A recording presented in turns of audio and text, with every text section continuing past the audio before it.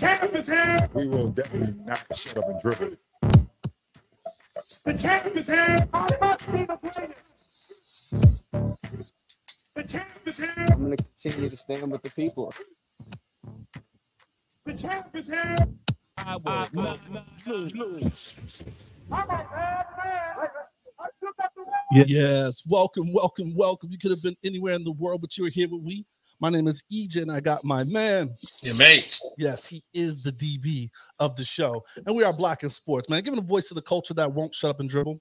Here, laughing at it all and talking about the things in and around the game. So without further ado, man, we have to bring in our guest. All right. So he's a Boilermaker by alumni, but what's happening is he's another wide receiver that MH is going to have to cover on this episode. And I may drop back and try to help him as well. But we have a lot to cover, pun intended. So let's jump into it, man. We're talking about Olympic gold aspirations here on this show. So without further ado, please welcome Head of Player Personnel for USA Football, Charles Torwudzo. I messed that up. You almost had it. What's going on, gentlemen? Hey, I'm happy and please, to get the name correct, man, please pronounce it correct. It's Torwudzo. Yep. Torwudzo, man. Appreciate you, man. So, hey, how we like to start it, man, is we jump right into a shoot your shot moment, right? Like we like to give people a piece of what you've been through, what's made you, right? So it could have been a shoot your shot where, you scored, or you could have fumbled the ball, either way you learned a lesson or you learned something at a time. So share us a quick shoot your shot story, man. Could have been any time, could have been school, back in the days, or in your current role. Man, that's a great way to start the show. I would say, first off, man, I appreciate y'all having me on. Miles, we go way back. EJ, it's a pleasure, man. It's always a pleasure to get on here and get on a great platform, have a great following, and talk some ball and talk what's relevant in sports. Man, as far as the shoot your shot moment, so I got a lot. I'm shooting my shot constantly, right? You can't make shots if you don't put up shots, right? So at Purdue, 2 bowl games, you know what I mean? We lost one, we won one. We had a bunch of different coaching changes. Football is everything to me, man. Football is life. I was fortunate enough to be able to, play professionally in the Arena League. Signed a contract with the Canadian Football League. Worked out for a handful of different NFL clubs and stuff like that, man. So I'm always shooting my shot. It's hard to choose one, bro. It really is. It's hard to choose one, but I'm fortunate to be in the position that I'm in with USA Football with the U.S. national team. We got a lot of big things on the horizon, as you mentioned already. 2028 is huge. In the Olympics, flag football, 5-on-5, non-contact. We'll have 10 folks on that roster. But yeah, man, just gearing up, getting prepared, and trusting the process through it all. Let's go. We're definitely gonna get into that a little bit later. So, so shoot your shot, basically, man. You just, especially playing in sports, man. So going for it all, especially on the professional realm, it's always good, man. MH, what you got? Yeah, Charles, we're again, man. Appreciate you, bro. You know what it is. Where's your love for sports start? Great question, man. So I was born in Waukesha, Wisconsin, right outside of Milwaukee. My first love was actually basketball. Like during that era, Ray Allen was on the Bucks, and he actually wore number 34, which is what the Greek Freak currently wears. So when they wear them purple uniforms, they got that 30, and obviously Giannis number 34, right? So whenever they wear that purple throwback, all I see is Ray Allen. But Jesus, man, hey, Jesus Shuttleworth. Shout out to Jesus Shuttleworth. But I think my love of sports really came from a young age. Obviously, being from a big basketball town, I guess you could say, like Glenn Robinson was out there at that time. Joe Prisbilla, Sam Cassell was on that team. We had George Karl as the head coach at the time.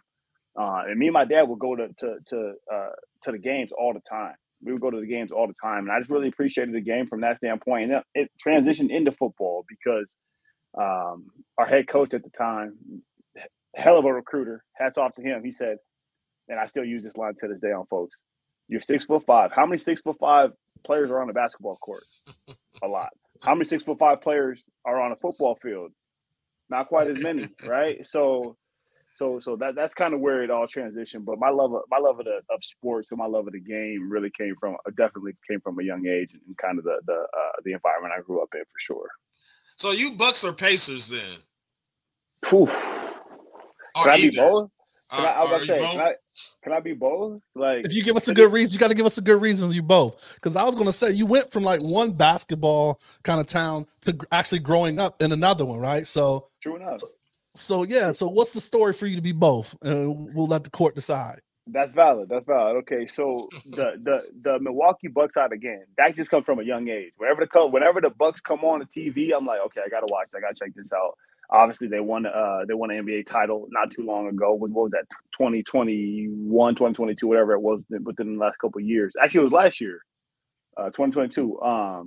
But then when it comes to the Pacers, like I live here. I literally live 10, 15 minutes of a walk to where they play at a game bridge. So, you know what I mean? Like it's tough not to want to see your home team, your current home team, you know, you play well and do well just for the culture, for the city. You want to see the city flourish. We got the All-Star game coming soon.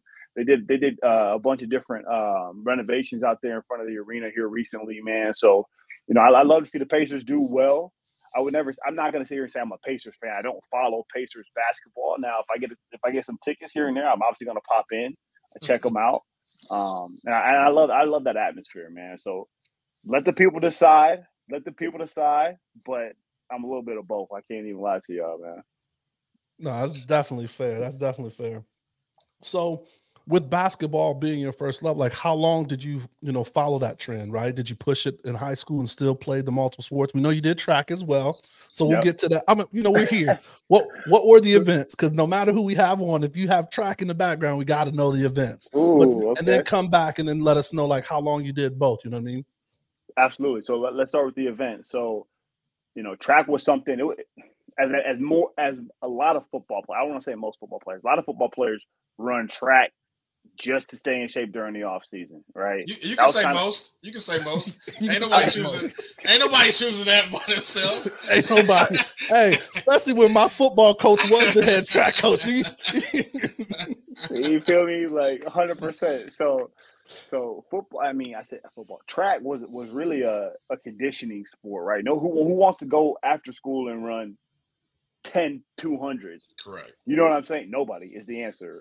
So I especially definitely ran in the track. Midwest, right? So it was cold when track season first started, right? You had indoor. Boy, you have no idea, bro. Like it was cold, and there was no, like you said, in high school there was no indoor. So events that I ran the 4x1, I ran the 200, I did long jump, I did a high jump. Man, back in the day, I was all state in long jump, and then I was like regional in our 4x1 team, and I was the anchor. So those are my track. Man, you weren't no anchor, days, man. It's like, get the BS out of here. You weren't no damn anchor. Hey, I will pull up the tape. After this, Miles, check your phone. I'm gonna send you the videos, bro. I need footage. I need footage. High jump, I got you. I know it. Long jump, yeah, I got it. 4x1, no, I need to see that, dog. I need to see you. You must have been racing them Avon boys when they. I was about to say, you know exactly where Brownsburg High School is. You know where Avon High School is. And frankly, bro, growing up, I was the only black kid at Brownsburg. I was literally one of the only black, you know what I mean, like athletes at Brownsburg. So, man, I really had an interesting upbringing. My choice. That's like, hey man, when you enrolled, you was on the 4x1 anchor. Hey, yep, we got one. You the anchor. No, bro, but literally, that's how it went. You know how the HCC sports go. Yeah, I do. I most definitely do. What was your long jump? Give me your long jump. Since that I want to hear that. What was the distance? Give me your best. Your PR there. My best long jump, bro. I can't even lie. It was something like what, 16, something like that. Okay. 17. So you getting like out there? You a tall individual. Everybody doesn't know what you 6'5". I'm 6'5". Yeah. So you don't get too many steps to get into it like most like the 5'10" folks in the world, man. So I definitely get it. So really quick. Go ahead. So when was the division? When did you like step away and like football became the primary focus? So great question. So junior year, man, like I think I had offers. So my first offer came from Indiana University, which I ended up going to Purdue, as y'all already mentioned. But IU offered me first. And it was going into my senior year. I was like, listen, coach, on the basketball side, mind you, we had Gordon Hayward, right? This dude named Julian Mavunga who plays overseas and still gets buckets overseas. So our basketball team was actually cold. We ended up winning state my junior year, but going into my senior year, I was like, man, let me just lock in. Let me try to focus on football specifically because that's what I'm about to get paid a scholarship. Like we didn't get paid NIL and all that. Like we can jump into that. By the way, yeah. sidebar, Yes. we came up in the wrong era. We absolutely all of us came up in the wrong era, bro. Correct. Dudes making multi-millions. Everybody at Utah got a truck, all type of stuff. But yeah, man, my junior year is kind of when I departed from the hardwood and just decided to focus on the gridiron, man. Honestly, I'm happy I did because here I am, and the Olympics was announced this week, so here we go. Awesome. And then how did you determine position, right? Like how was that maturation going, right? Like, usually you come in like everybody wants to either be quarterback or, on the offensive side. There's some people that just want to say whatever. How did you get into, was it always wide receiver? Because that's what you played in college. So was it always wide receiver starting out the gate? So for me personally, yes, I always wanted to be a receiver. I grew up looking at Terrell Owens. I grew up looking at Chad Johnson. I grew up looking at even Michael Irvin, man. Like he's a little bit older than that group of folks, but I like the guys that were flashy. You know what I mean? Like I like the guys that were on TV, and I like the guys that could get their names put in the newspaper. So I wanted to be a receiver out the jump. Before I moved to Indianapolis, though, I was like, I think 2 to 3 pounds, and Pop Warner, I was like 2 to 3 pounds over. So I ended up playing D-line. I was a defensive end. I actually enjoyed it. I enjoyed something about playing defense and like being able to roam and not have a specific route and responsibility. Like you just contained. Like something about that was enjoyable to me. But yeah, man, I've always loved receiver. And I think that it started at a young age, watching those guys score touchdowns on TV and getting the crowd hyped up. I'm like, I want to be him. I want to be able to do what he's doing right now. Like when T.O. did the popcorn, I'm like, I want to be able to do that. you know what I'm saying? So absolutely. So what made Purdue the choice for you? Touched on a little bit, but what made that the choice for you out of high school? So again, growing up in Indianapolis, Purdue's in West Lafayette. A lot of people don't know where Purdue's at because there's not like a location or a state associated with it, right? But it's in West Lafayette, Indiana, which is about an hour 45 northwest of the city of Indianapolis. Really, the football tradition was big for me. They beat IU. Like, they literally just showed me the stats. They said, look, bucket game, we beat IU 20 times, as many times as they beat us.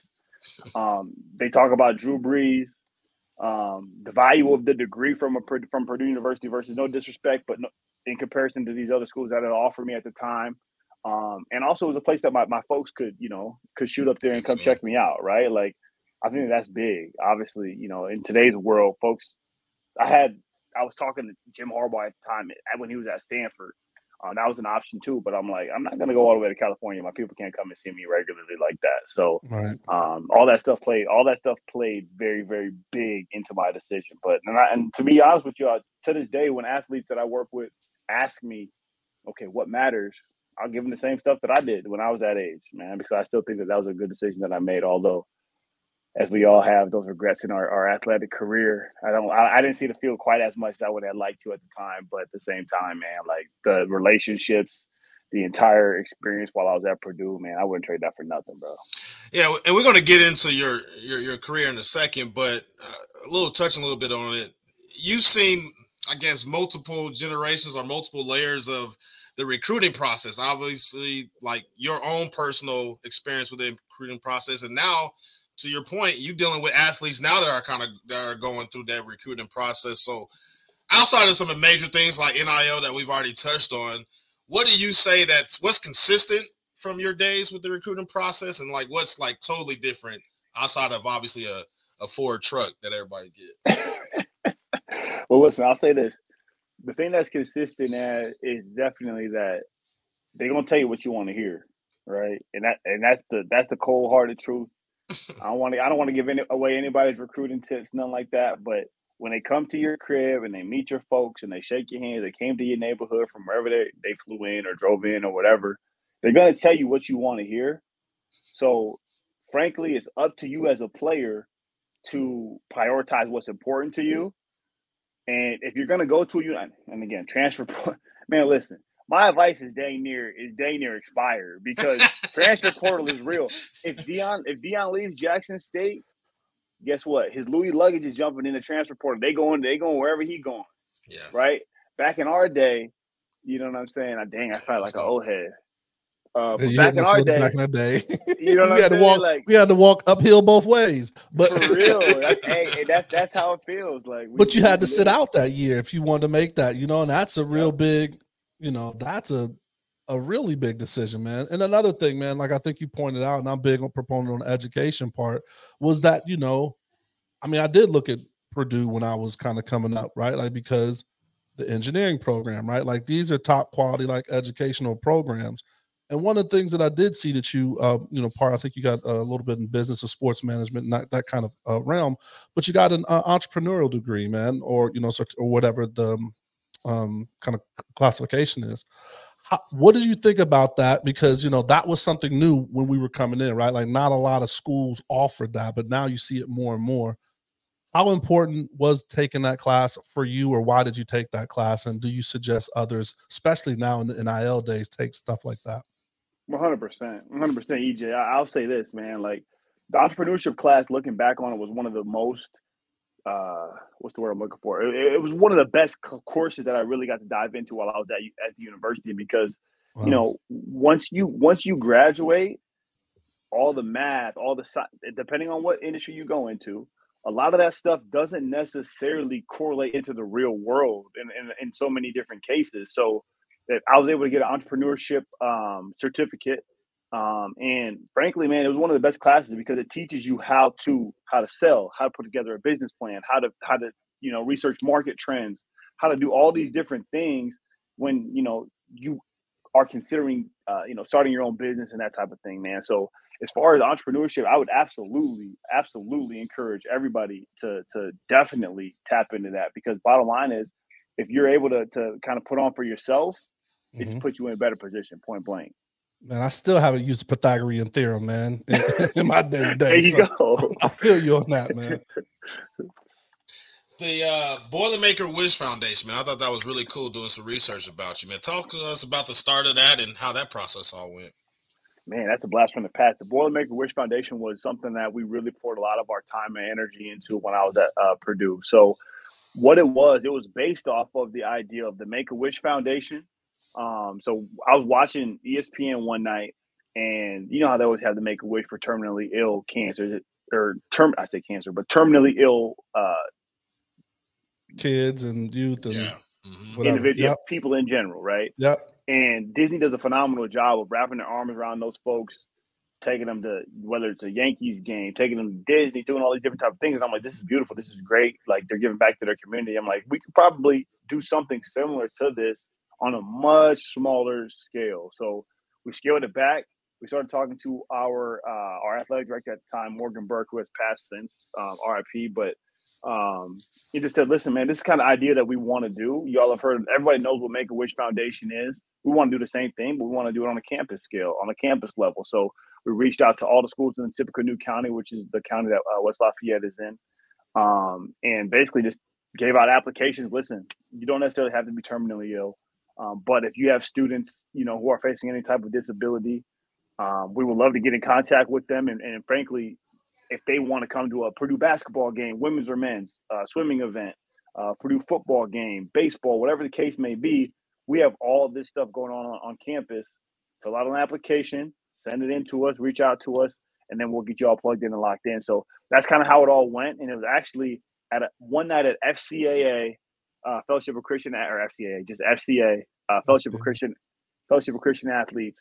I linked up with one of our swimmers, one of our women's basketball players.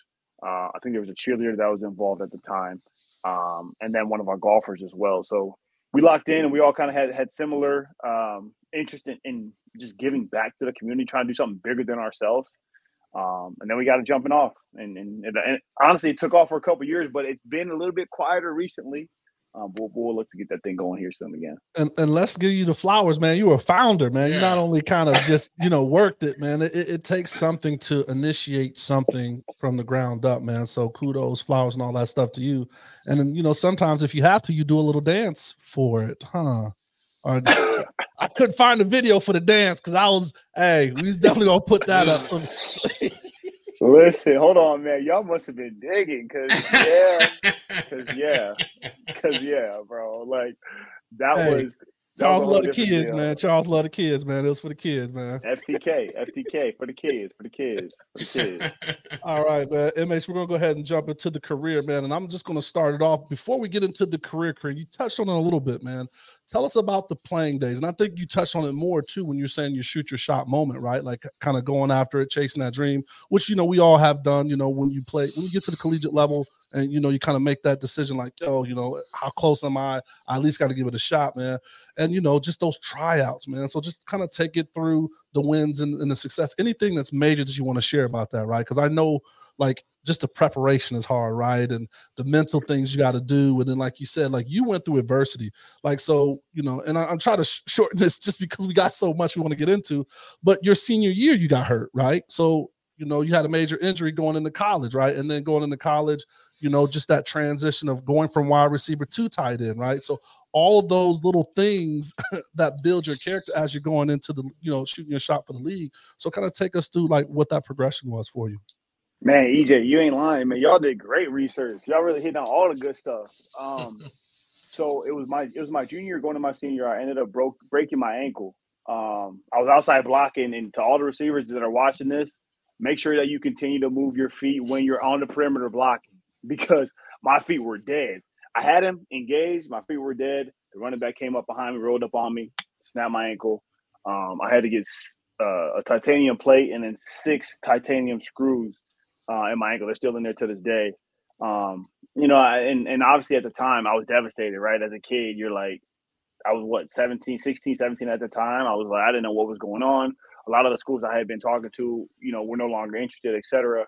And honestly, that kind of played a role into why I decided on Purdue as well, because they stayed true. They stayed loyal. They said, listen, man, we understand that this happens, but let's get it. So there was that piece of adversity was tough, but through my career at Purdue, to your point, we had Coach Hope, and then Coach Hazel. My position coach at the time was Jared Parker, who is the current offensive coordinator for Notre Dame. Marcus Freeman is their head coach, who was our linebackers coach at Purdue at the time. And so I say that just to say coaching transitions happen, right? At that time, the transfer portal was not a thing. So you got to thug it out. You got to figure out where you fit, and you got to find out a way to contribute and get onto the field. So for me, and this is for me, special teams was that avenue for me. So I'm on kickoff. I'm on kickoff return. I'm on punt. I'm on punt return. As a receiver. And then we had a new coach. As I started to kind of get my bearings a little bit at the receiver position, boom, Coach Hope is gone. We got a new coach that comes in. He brings in his whole recruiting class. So now all of a sudden he wants to see his guys flourish and shine. We went 1-11. And I had to make sure to throw that in there. We went 1-11. But his guys were eating, et cetera. He wanted to make sure that his guys got on and everything. And I get it. So after that, I didn't really get the film that I wanted to get. Pro Day came. I think we had 16 of the 32 NFL clubs were in West Lafayette at Malakoff, which is the indoor facility at the time, where we had our Pro Day. So got to show out in front of a lot of coaches. Ended up getting an invite to go work out for the Colts. Ended up getting an invite to go work out for the St. Louis Rams at the time, which puts another date on me. Didn't sign anything. Didn't end up obviously didn't get contracts to either one or any NFL clubs. Then I ended up signing with a Canadian Football League team, the Ottawa Red Blacks. Was international receiver, as you all may or may not know, as folks who are watching may or may not know. So the rules for the CFL are a little bit different between the Waggles, and then also just the roster restrictions. You're only allowed to have a certain amount of Americans on the team. Oh, that's right. Have a certain amount of Canadians on the team. Yeah, because they want to make sure that it's a true Canadian football. They don't want it to be the NFL juniors, right? Because frankly, we probably could fill that entire league with all Americans. No disrespect to the Canadians, because they got some ballers out there too. But anyways, anyway, ended up getting waived from that team, and then went and played in the Arena Football League. Had a pretty good career in that league. Played in that league for a couple of years, and then I was the leading receiver for this Boston team. My final year in that league. Actually, funny, wild, crazy story, Miles. You probably don't even remember this, bro. Let's get it. I was flying back from Boston. Miles was, bro. You were in Boston. You were sitting in the Boston airport. I don't even remember what the Boston airport. I hadn't flown out of the airport in so dang long. But you were in the airport, and I ended up going to work that next day, and I was like, hold on, man, I know I've seen this dude somewhere. Come to find out, we were both flying back from Boston to Indianapolis on the same day. Yeah, bro. So damn. No, I didn't even. Your boy, get it. I got your listen, boy. Listen. I don't expect you to remember that at all, bro. That's wild. It was crazy. So it's funny, man, and this is, like I said, we'll get it more into your career, but in your career, there's different alternatives to playing in the NFL. I feel like when we were growing up, it was like, hey, man, go to college, Big Ten, SEC, like NFL. That's it, right? And you know a couple people that play in the CFL, but it was like those are the things. And now I feel like there's so many different more avenues to keep playing football opposed to when we were kind of growing up. So I guess did your experience in arena football and going through those adversity, going to the CFL, all those type of things, like does that help you in your current role? Just seeing the alternatives that kind of keeps you into the sport? Absolutely. 100%. So I would say, as a player, now me being head of player personnel, I have a very different perspective than majority of folks that have been in this role, right? Like a lot of people have never played the game at a high level or been able to be a player and understand you are replaceable, right? Like that was my biggest takeaway from playing professional sports in general is, listen, man, no matter how productive you may or may not be, there's somebody else that's coming right behind you that can do the same thing as you, or even for cheaper, right? So absolutely, and younger, 100%. And younger. Yeah. Yep. Everybody's replaceable. I mean, even the president of the United States is replaceable, right? We're gonna have a new one. Like everybody's replaceable. Everybody's replaceable to some extent. So never think that you're above that. And I'm be honest with you, man. Like my time in the arena league specifically, I'm like, bro, I'm a Big Ten. I'm this, that. That don't matter, bro. Listen, they all have their specific agendas. And when you're playing in Des Moines, Iowa for the Barnstormers, and it's a home team, they want guys that played at Iowa. They want guys that played at Iowa State. They want guys that played at Drake. They want guys that are from there, that have a fan base that is from there. To bring. Right. Yeah. Like the people from West Lafayette, marketing. they're not coming. They're not coming to Des Moines from West Lafayette. Why would they do such a thing? So. But yeah, no, Miles. Great point, man. That's a great point. So building on that, right? So we took that and then we rolled into, there's some other things, but the majority is where you rolled into your current role. And you've taken steps. Like it wasn't you left football, playing football, and now you director of player personnel. You did do some steps, but with USA Football, how did you get into there? And then take us on that journey. That's a whole different avenue and adventure. How it all kind of unfolded. So I was playing in Boston for the arena football team, the Boston Blaze, but they're now the Mass Pirates currently. And I was like, you know what? I kind of I love the game. I kind of scratched my itch to play professional. I've kind of been burnt a couple of different times. I'm like, let me see what this career whole thing is talking about. Let me see what a career in sports would really have to offer, right? So my wife currently, girlfriend at the time, T, she sent me this thing. She goes, hey, look, USA Football, they're headquartered in Indianapolis. I had no idea what they were at the time. There's this position, and it was like a service experience type role or something like that. I was upstairs. I was like, bet. It says USA Football. Let me get my foot in the door, and we'll figure it out. That's kind of guy I am, right? I'm like, let me see. It looks like it kind of makes sense.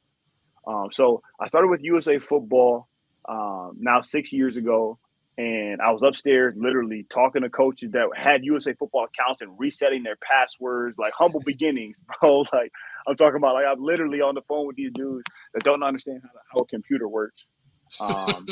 And that lasted for a couple months, and then they started to realize, oh, you played here, you did this in the game, you want to kind of understand this and that.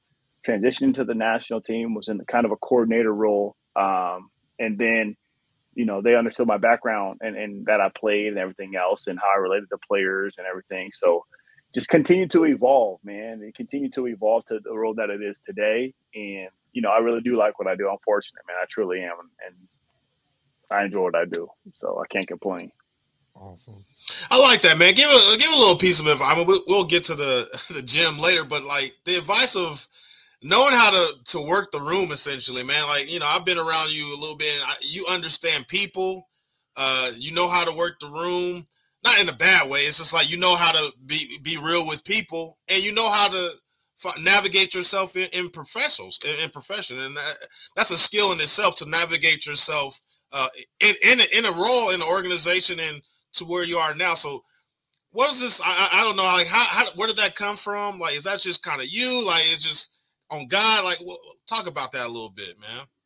Man, so I think as far as the ability to work the room, I think that just kind of comes with, honestly, from the game. Like we've all been in locker rooms to some extent, right? And the makeup of a locker room is a bunch of different folks. Right. So it's very eclectic. So it kind of forces you to have to be able to relate to different types of people.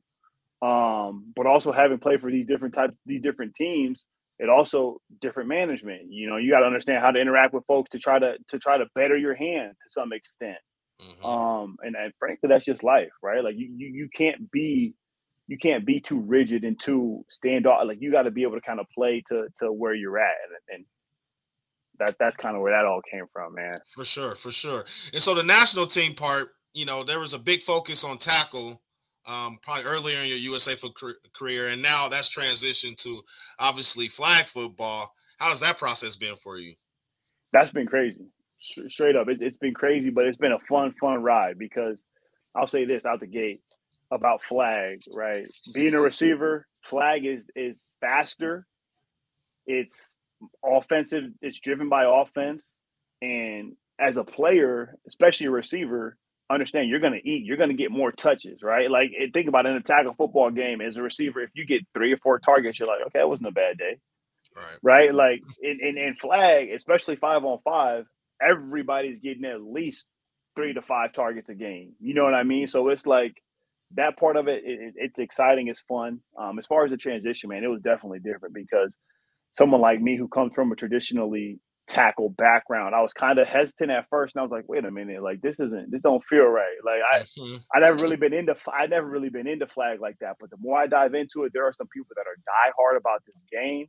There's some people that are extremely, extremely impressive with what they do specifically in the flag world.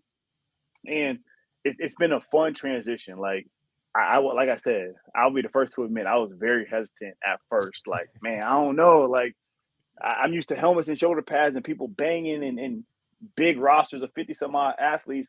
But man, it's been a crazy transition, because as a governing body with USA Football, right, the biggest, like, at the top of the mountain technically, is the Olympics, and that's what we started to push towards. That's what we've been fortunate enough to be able to accomplish. But so really quick, get into that for us, just because, like, I want to take a step back. Not everyone knows what USA Football is, right? So, like, talk about, like, what maybe USA Football is inside of what your day-to-day is, right? Like, what is not a typical day, right? Because no day is typical, especially in your world where you have to probably travel multiple places. But kind of take us a step back and say, you were kind of getting into that, understanding that it is a governing body, but kind of take a step back and give us, like, that, USA Football 101 for dummies, just so all of our audience, can kind of catch up. And me for example, right? Because, like, seeing that change, that it did go from tackle to, more of an emphasis on flag. Just take us back a little bit. 100%. So USA Football is the governing body of the sport. So every sport that is represented at the Olympic level has to have a governing body sport, has to be able to show progression through and development through to get to that Olympic level. USA basketball, for example, gymnastics, track and field, rugby, tennis, baseball, all these different sports all have governing bodies. We're that for the game of football. So it's it's interesting because, like I said earlier, I had no idea what USA football was prior to actually stepping in the doors and kind of looking around like, oh, this is what this all is. But it's been incredible because we've been able to push not all, but majority of our bandwidth towards the flag game, and continue to grow that whole side of it, and really plant our flag now as of Monday, with the whole Olympic announcement. So it's a bit of a learning experience, and to this day, I think that we're doing better marketing. We're doing better, getting out in front of NFL clubs and stuff like that for sure. And they help push what we got going on for sure. But what I'll say is, it didn't happen overnight. It didn't happen overnight. And frankly, we still have a lot more work to do because there's still a lot of people that don't even know what USA football is. Especially with this Olympic announcement, a lot of people are like, okay, what? How are we going to field these teams? How are we going to do? Not knowing the type of work that we have been putting in to continue to build these 5-on-5 teams and continue to win all these goals that we've continued to win on our men's and our women's side. So there's a lot to it, man. There's a lot of layers to USA football, a lot of layers to where we're at now. But just know there's a lot of work also that kind of has gone into it as well. Speak a little to on USA football. We talked a little about the athlete side, but I mean, what I really like about USA football too is the education that it provides parents and coaches. Yes. It takes a village. So touch a little bit on what the education piece on that and how that is developing the game, holistically. 100%, Miles. And obviously, man, because that's where we initially met was at USA football. But for the folks that don't know, we're continuing to push health and safety, obviously. We're continuing to get all types of coaches certified because think about it.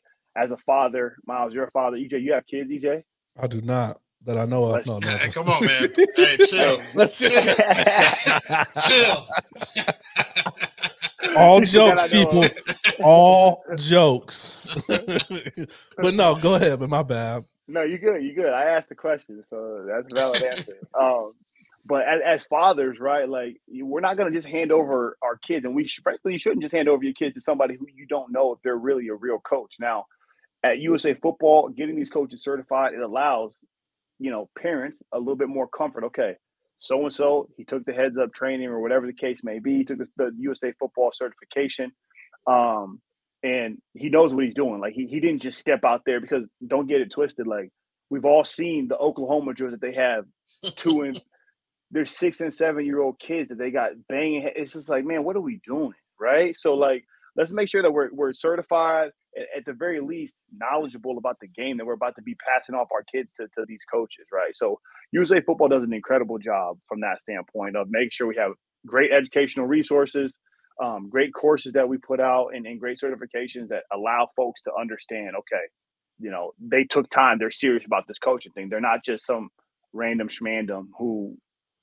had aspirations to play one day and has kids doing all type of crazy stuff. So. Super facts, man. Oklahoma drill been making basketball players since the 80s. They're making basketball players. Exactly. It's like, what are we doing? Man, nobody wants to do that. Nobody wants to do that stuff, man. All right, MH, man, you ready with those quick hits? I am. So, Charles, just a couple of 3 kind of random questions. Have the listeners know who you are a little better. So, if you had a meal the rest of your life, what would that be? If I had a meal or a meal? One meal. Like yeah. Not a meal. I don't think you can get too far with a meal the rest of your life. Hey, I can ration that joint out. No. So I make it work. I make it work. Make it work. Listen, I'm a survivor over here. No. If I had a meal the rest of my life, what would it be? Honestly, my mom's lasagna.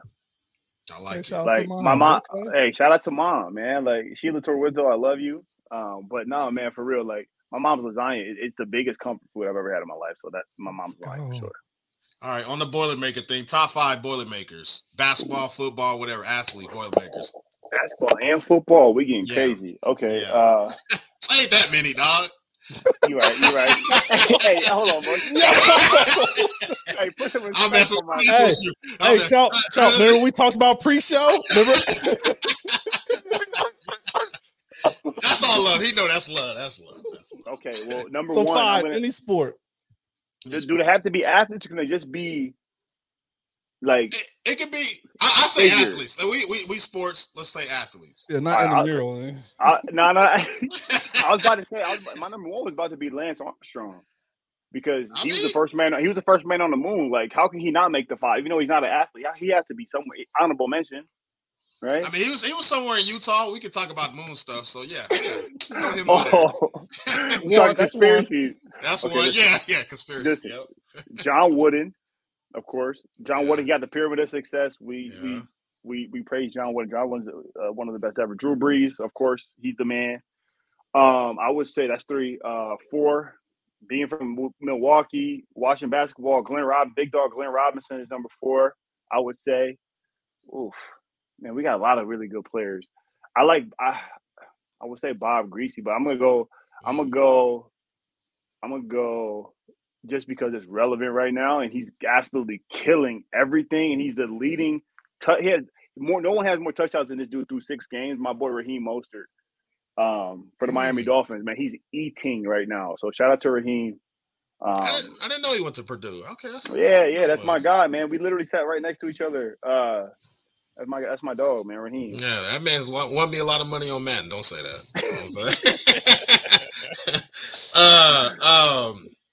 One insult that you may have received that you actually like proud of. Ooh. Oh, that's dang. Okay, that's like a backhanded compliment. Yeah. That you like proud of, like that I'm proud of. Yeah. Hold on. Give me an example, Miles. So people always talk about my hairline. That's a backhanded compliment, right? But they like, man, your beard kind of cool type thing. And I'm like, yeah, all right, bet. I like my beard. That's cool. I'm good with it. Okay, that's valid. Thank you. That's valid.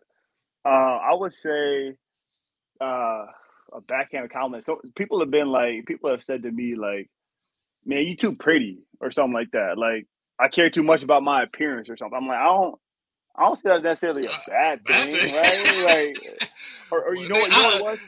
They used to it was the term metrosexual, which was like a straight man. Yeah. Wear lotion. Who wasn't ashy. You know what I'm saying?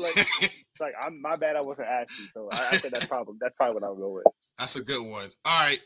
Since you travel around the country doing football, man, this is a big debate everywhere. Who has the best brand of football? Is it Texas? Are you gonna make some people mad? Is it Florida? Is it California? Is it Pennsylvania? Like everybody got is it Georgia? Hold on, man. Can I turn this question on both of y'all and ask y'all that question first? Like, can y'all pop this off for me and lead the way? Go ahead, EJ. I got my answer quick. Because I know y'all got opinions. So I want to hear what y'all got to say too. I mean, Florida will be for me.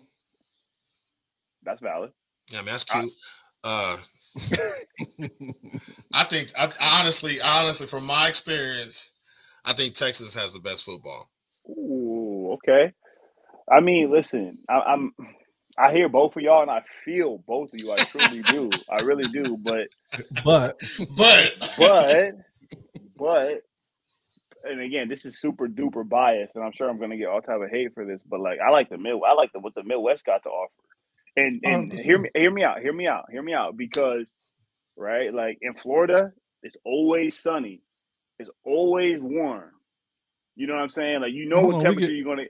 We get hurricanes and tornadoes and shit that. Come on, man. We got you're right. I mean, technically, but you don't get all 4 seasons. In the Midwest, you get summer, you get spring, you get winter, you get fall. And you kind of got to deal with that, right? And in football season, it could be any of the 4. So I would say Midwest, man. And again, obviously I'm biased. I'm from here, but I'm going Midwest. Lock it in. There it is. Jersey slept on too, by the way. Jersey, yes. That's a slept on place. That's probably my honorable mention is the DMV area, because they got some tough, man. They got some tough folks out there too. I mean, that's where you go back to the argument, right? You're talking Big Ten versus SEC, right? So that's kind of where you're getting, the bulk of, where football powerhouse is, even though the Pac-12 is the last of the Pac-12 is putting on much of a fight this year, but it's a wrap for them. All right. That's it, right, MH? let's get into the winner's circle, man. Like we gotta go the horns, we gotta. We got horns. Let's go. Clap. We gotta get it all, man. So congratulations, man. So in the winner's circle, this platform is, for what USA Football was originally developed for, which is an amazing concept that you kind of brought home for me, is to get your sport in the Olympics.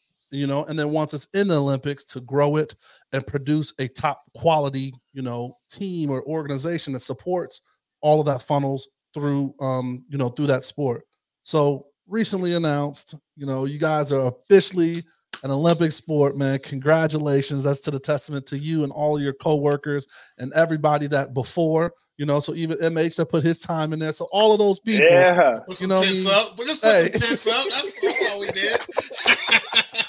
Hey, no role is too small, family. No role is too small, right? Real rap.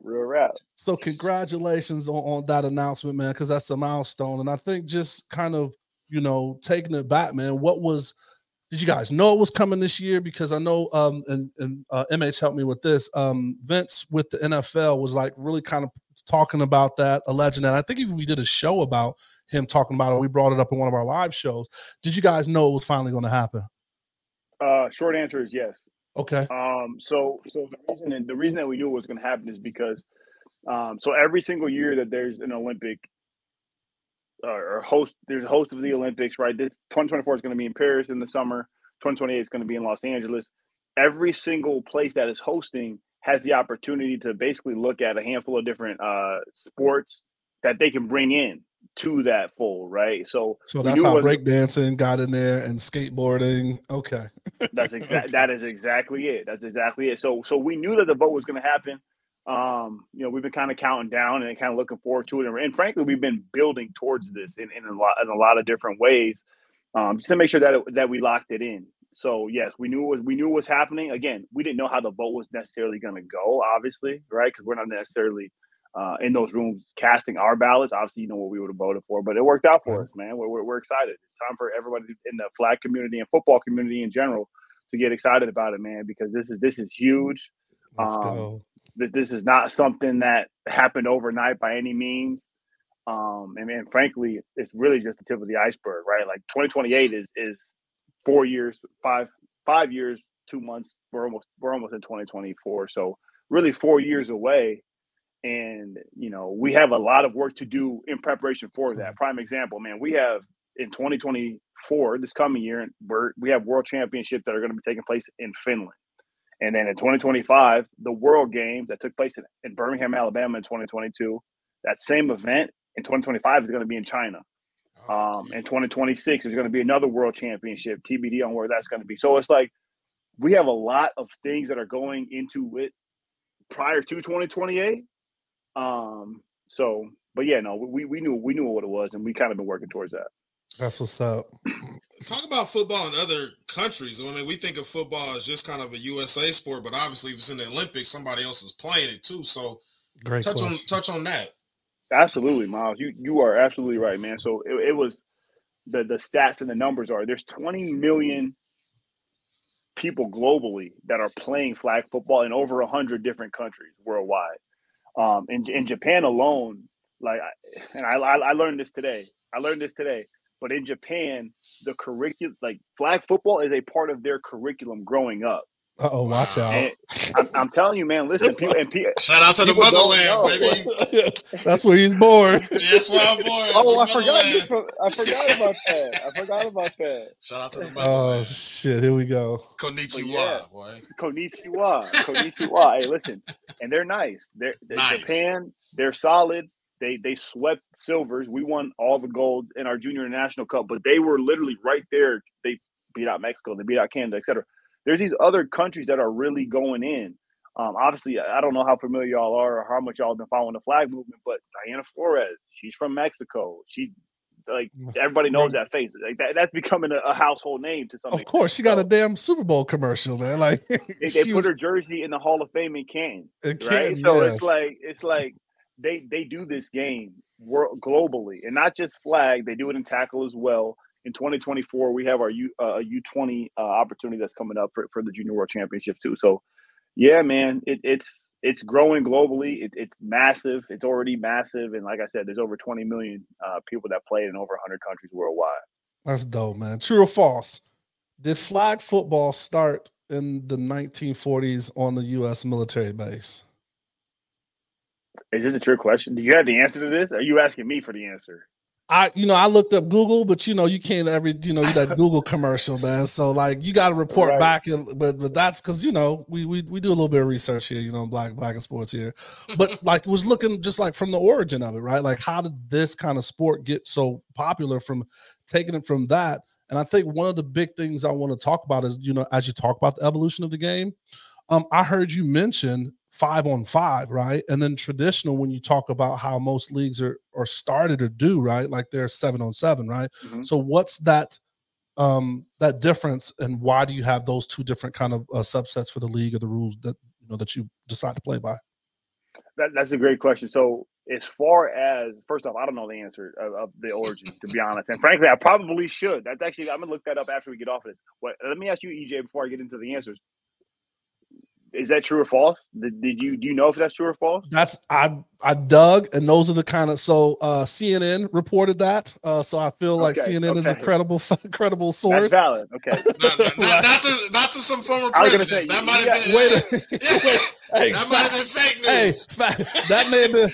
But I thought I need to go see the date of that because if it was in the fake news era, that's why I'm asking true or false. He might have said fake news. Could have been fake news, but no, that's just kind of where they talk about in the recreation, and of course they like in the story they Americanized the hell out of it, right? Like our Patriots and whatever. So that's why I added a little true or false.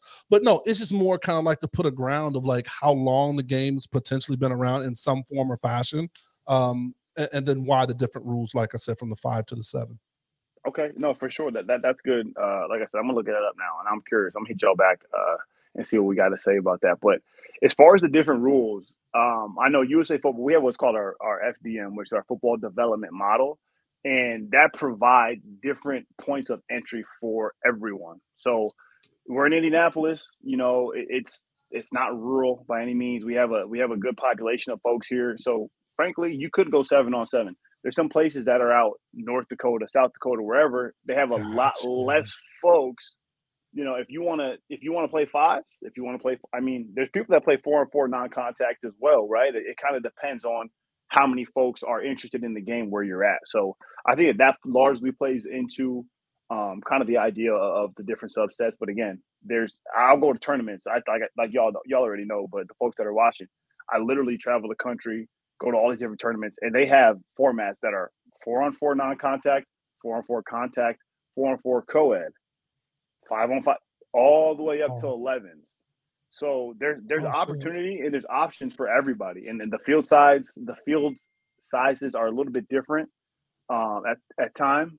Sorry, I got a weird text. The field sizes are different at times depending on what the actual the number of athletes are and stuff like that. Right. But really it's about the different entry points and trying to make sure that we can cater to everybody who's interested in the game.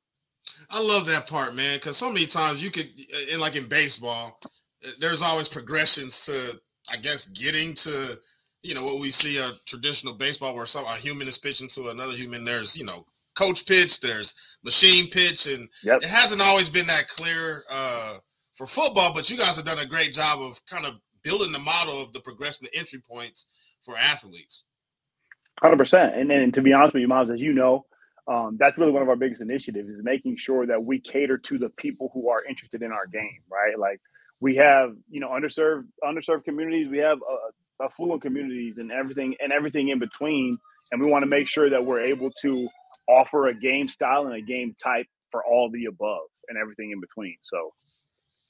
And then, and speaking of, like you saying, cater the game, it seems just kind of like that women have been a really big proponent of really pushing the game forward, right? Like just like women do in most of our lives, right? Shout out to Mom's Lasagna, right? But it just seems like women for this, especially for the flag, conversion to the flag, have been really big on pushing this sport forward. 100%.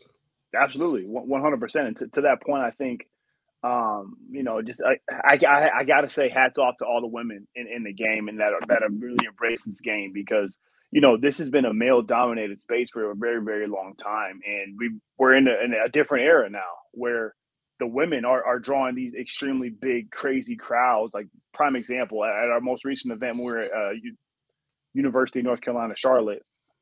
We had our IFAF Continentals, and our women's team. I mean, they packed out. It was a completely sold out, standing room only, essentially, for that Mexico versus USA game. Which hats off to our women's team because they battled, and hats off to that Mexican team, Diana Flores and all those girls because they did a hell of a job too. They played a hell of a game, but they continue to push this game forward. They continue to do things that people don't necessarily think of when they think about the game of football. So, I mean, I can't praise the women of this sport anymore because they continue to raise the bar year after year. Awesome. The talent pool. I mean, when I know me like 10 other people, probably was hundreds of other people. When they said that football's in the Olympics, I know I'd put my cleats back on. Let me see if I can still backpedal out there.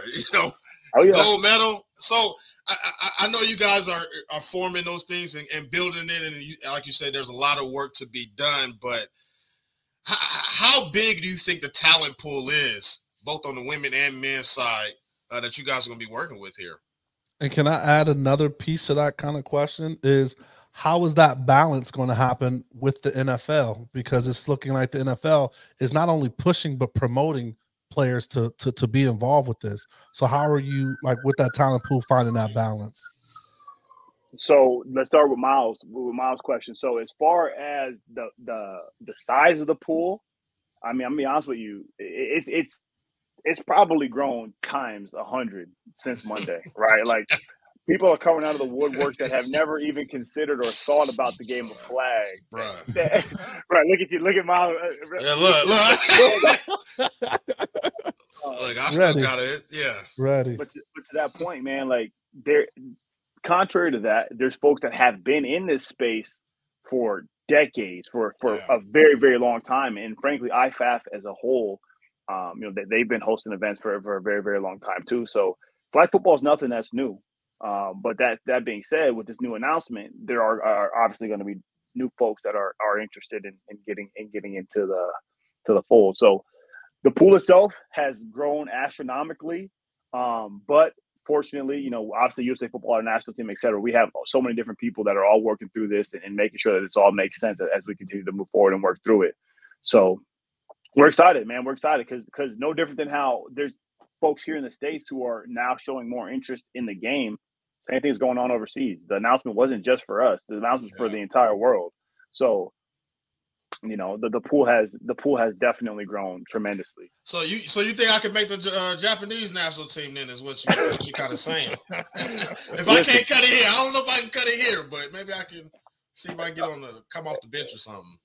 Hey, I can't speak for the Japanese team. But all I know is, Miles, if I see you out there in the red and white against our national team, we may have to start targeting you, bro. Yeah. Oh! We coming for you, dog. Man, my hamstring just got tight when you said that.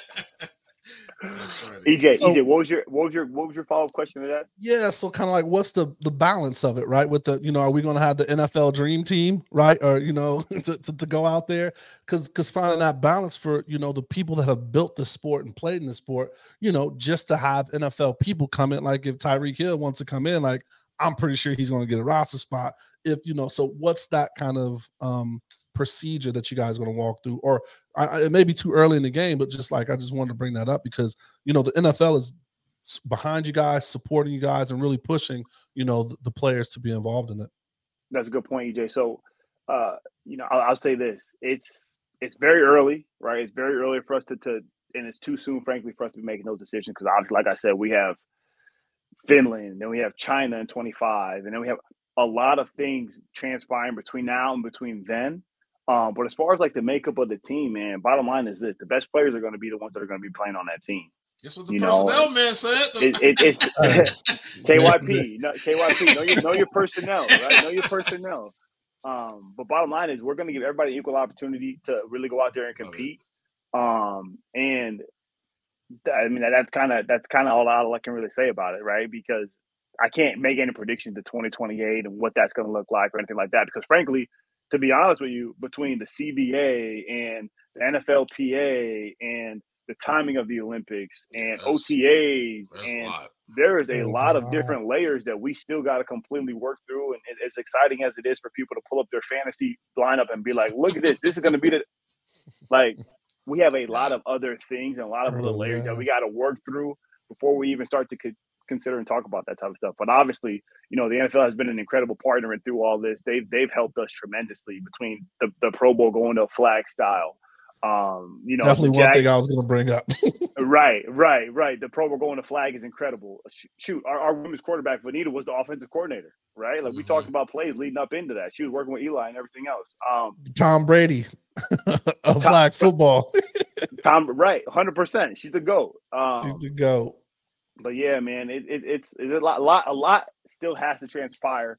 Before we talk about what the make of the team looks like for sure. And really sticking with the NFL. So like also, are there how many flag is now a kind of like a lettered sport in some colleges, right? Is that was a push that you guys, got behind and things like that, right? So is it to where they're offering scholarship or is it just it is that's good stuff. And how long have you guys been doing that or that program's been around? So for us, we don't necessarily offer the flag football scholarships. There's obviously grants and opportunities, stuff like that, when you get involved with the national team program within USA Football. But there's countless NAIA schools that do have full scholarship programs. Our women's assistant coach, Liz Sowers, and she works at Ottawa. She's the head coach at Ottawa. Her and her sister Katie, and they've won back NAIA championships. Kaiser, another school that's definitely on the rise. One of our women players, Amber Clark, she coaches at I don't want to mess this up. I want to say St. Mary's. Thomas is another incredible program that produces a lot of great women flag football players. There's a ton, and kind of to touch on the points earlier in regards to the women of this game. Man, I'm telling you, the sky's the limit. There's talks of all types of stuff nowadays, especially in that college space. So, yeah. So how do we get involved, or how do, I know it's USA, so it's covering all the things. And I also look like, Nike and Under Armour all have kind of camps. I'm pretty sure there's all other kind of camps that are really pushing the initiative of getting people to go out and play, learn about that. How is that happening from your perspective, as far as camps or, just way people can start leagues if they're not leagues in their area? 100%. I mean, the best way to go, this is kind of a shameless plug, literally go to usafootball.com, and we literally have all the resources that you could possibly need in regards to getting a league started, becoming a sanctioned partner with us. We have different scouting opportunities, different sanctioned tournaments. We have what we call our digital combine that's getting ready to go live October 23rd to December 4th. I want to make sure to put those dates out here. October 23rd to December 4th for anybody who is interested in getting their name into our pool of national team athletes, the pool that we actually look at, invite to trials. Make sure that you get on Game Time. It's GMTM. But also just follow our national team page and USA Football pages because we'll have all the information there too. Love it. Broad question, man, and you've seen it from Oklahoma drill to now football's being in the Olympics. I know the sky's the limit, and we all don't know, but there's the evolution of football. I think within the last, let's say, 10 years, has just been like crazy to me. So, from your perspective, sitting on the national team side, is just what do you think? What do you think is going to happen next? Obviously, the Olympics, but what do you think? Where is football going for you, in your opinion? Man, I'm gonna be honest. Like with this announcement Monday, I haven't been this excited about the game in a very long time.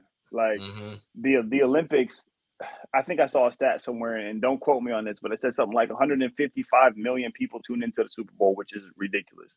Somewhere it said for the Olympics, it's like 2.8 billion people or something like that. So the Olympic stage is just it's the pinnacle of all sports. It's the pinnacle of all sports. So with that announcement, man, it's hard to think what's next. Like football on the moon.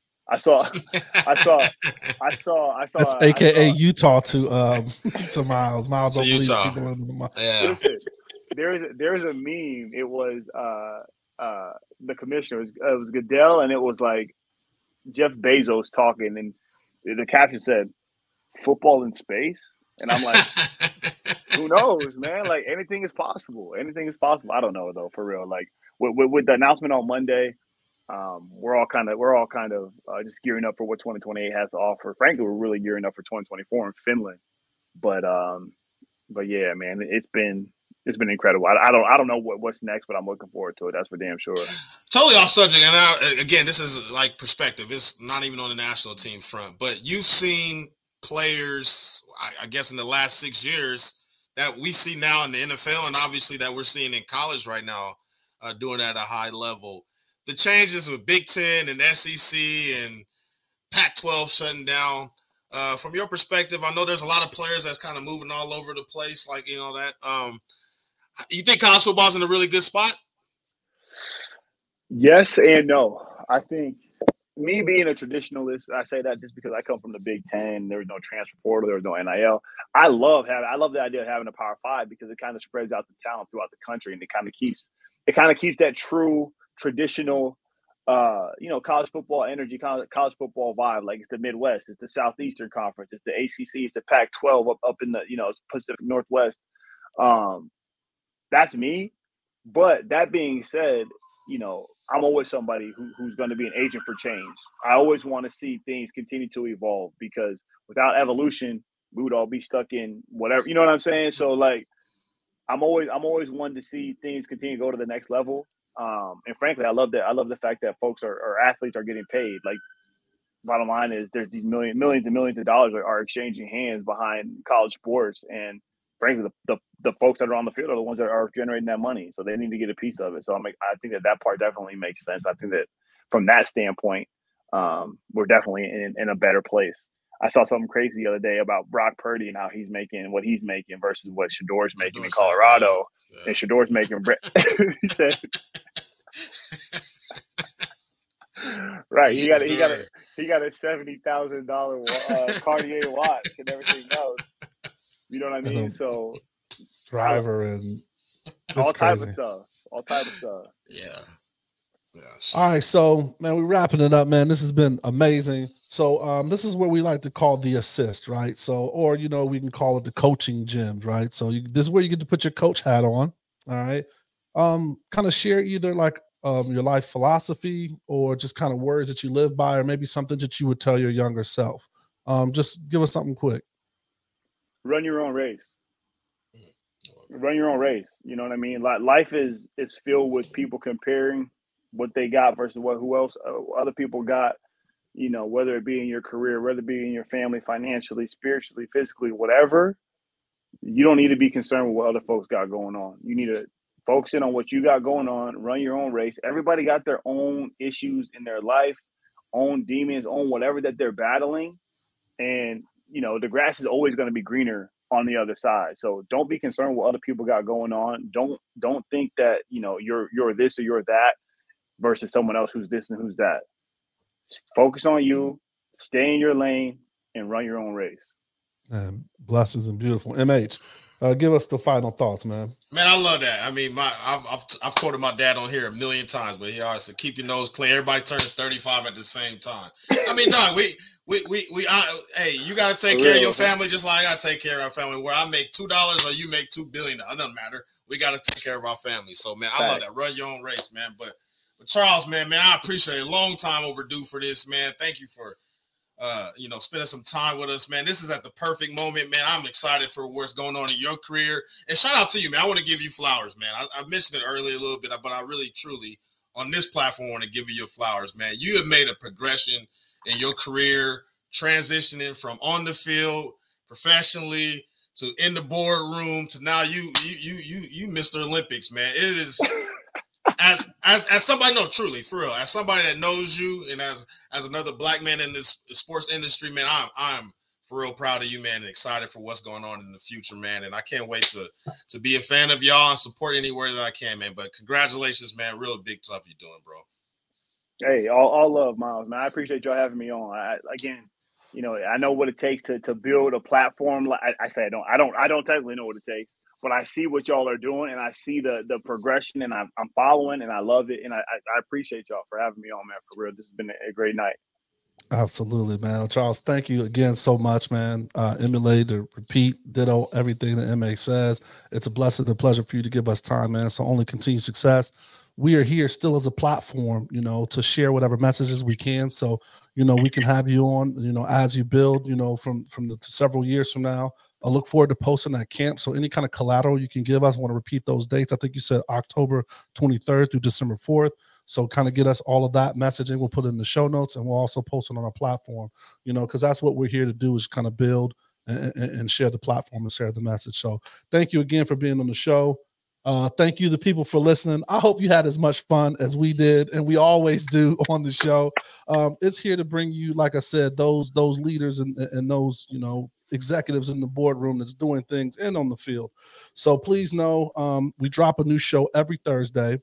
Subscribe to our YouTube channel. That way you can see what's going on, because if you can see it, you can be it, right? Visual representation matters. And know we're on every podcast audio network. So if you're traveling in your car and you want to turn us on, we're there as well. All right. So please, as we always say, stay safe, practice gratitude, and know we're rooting for you. Screaming, all us blacks got is sports and entertainment until we even.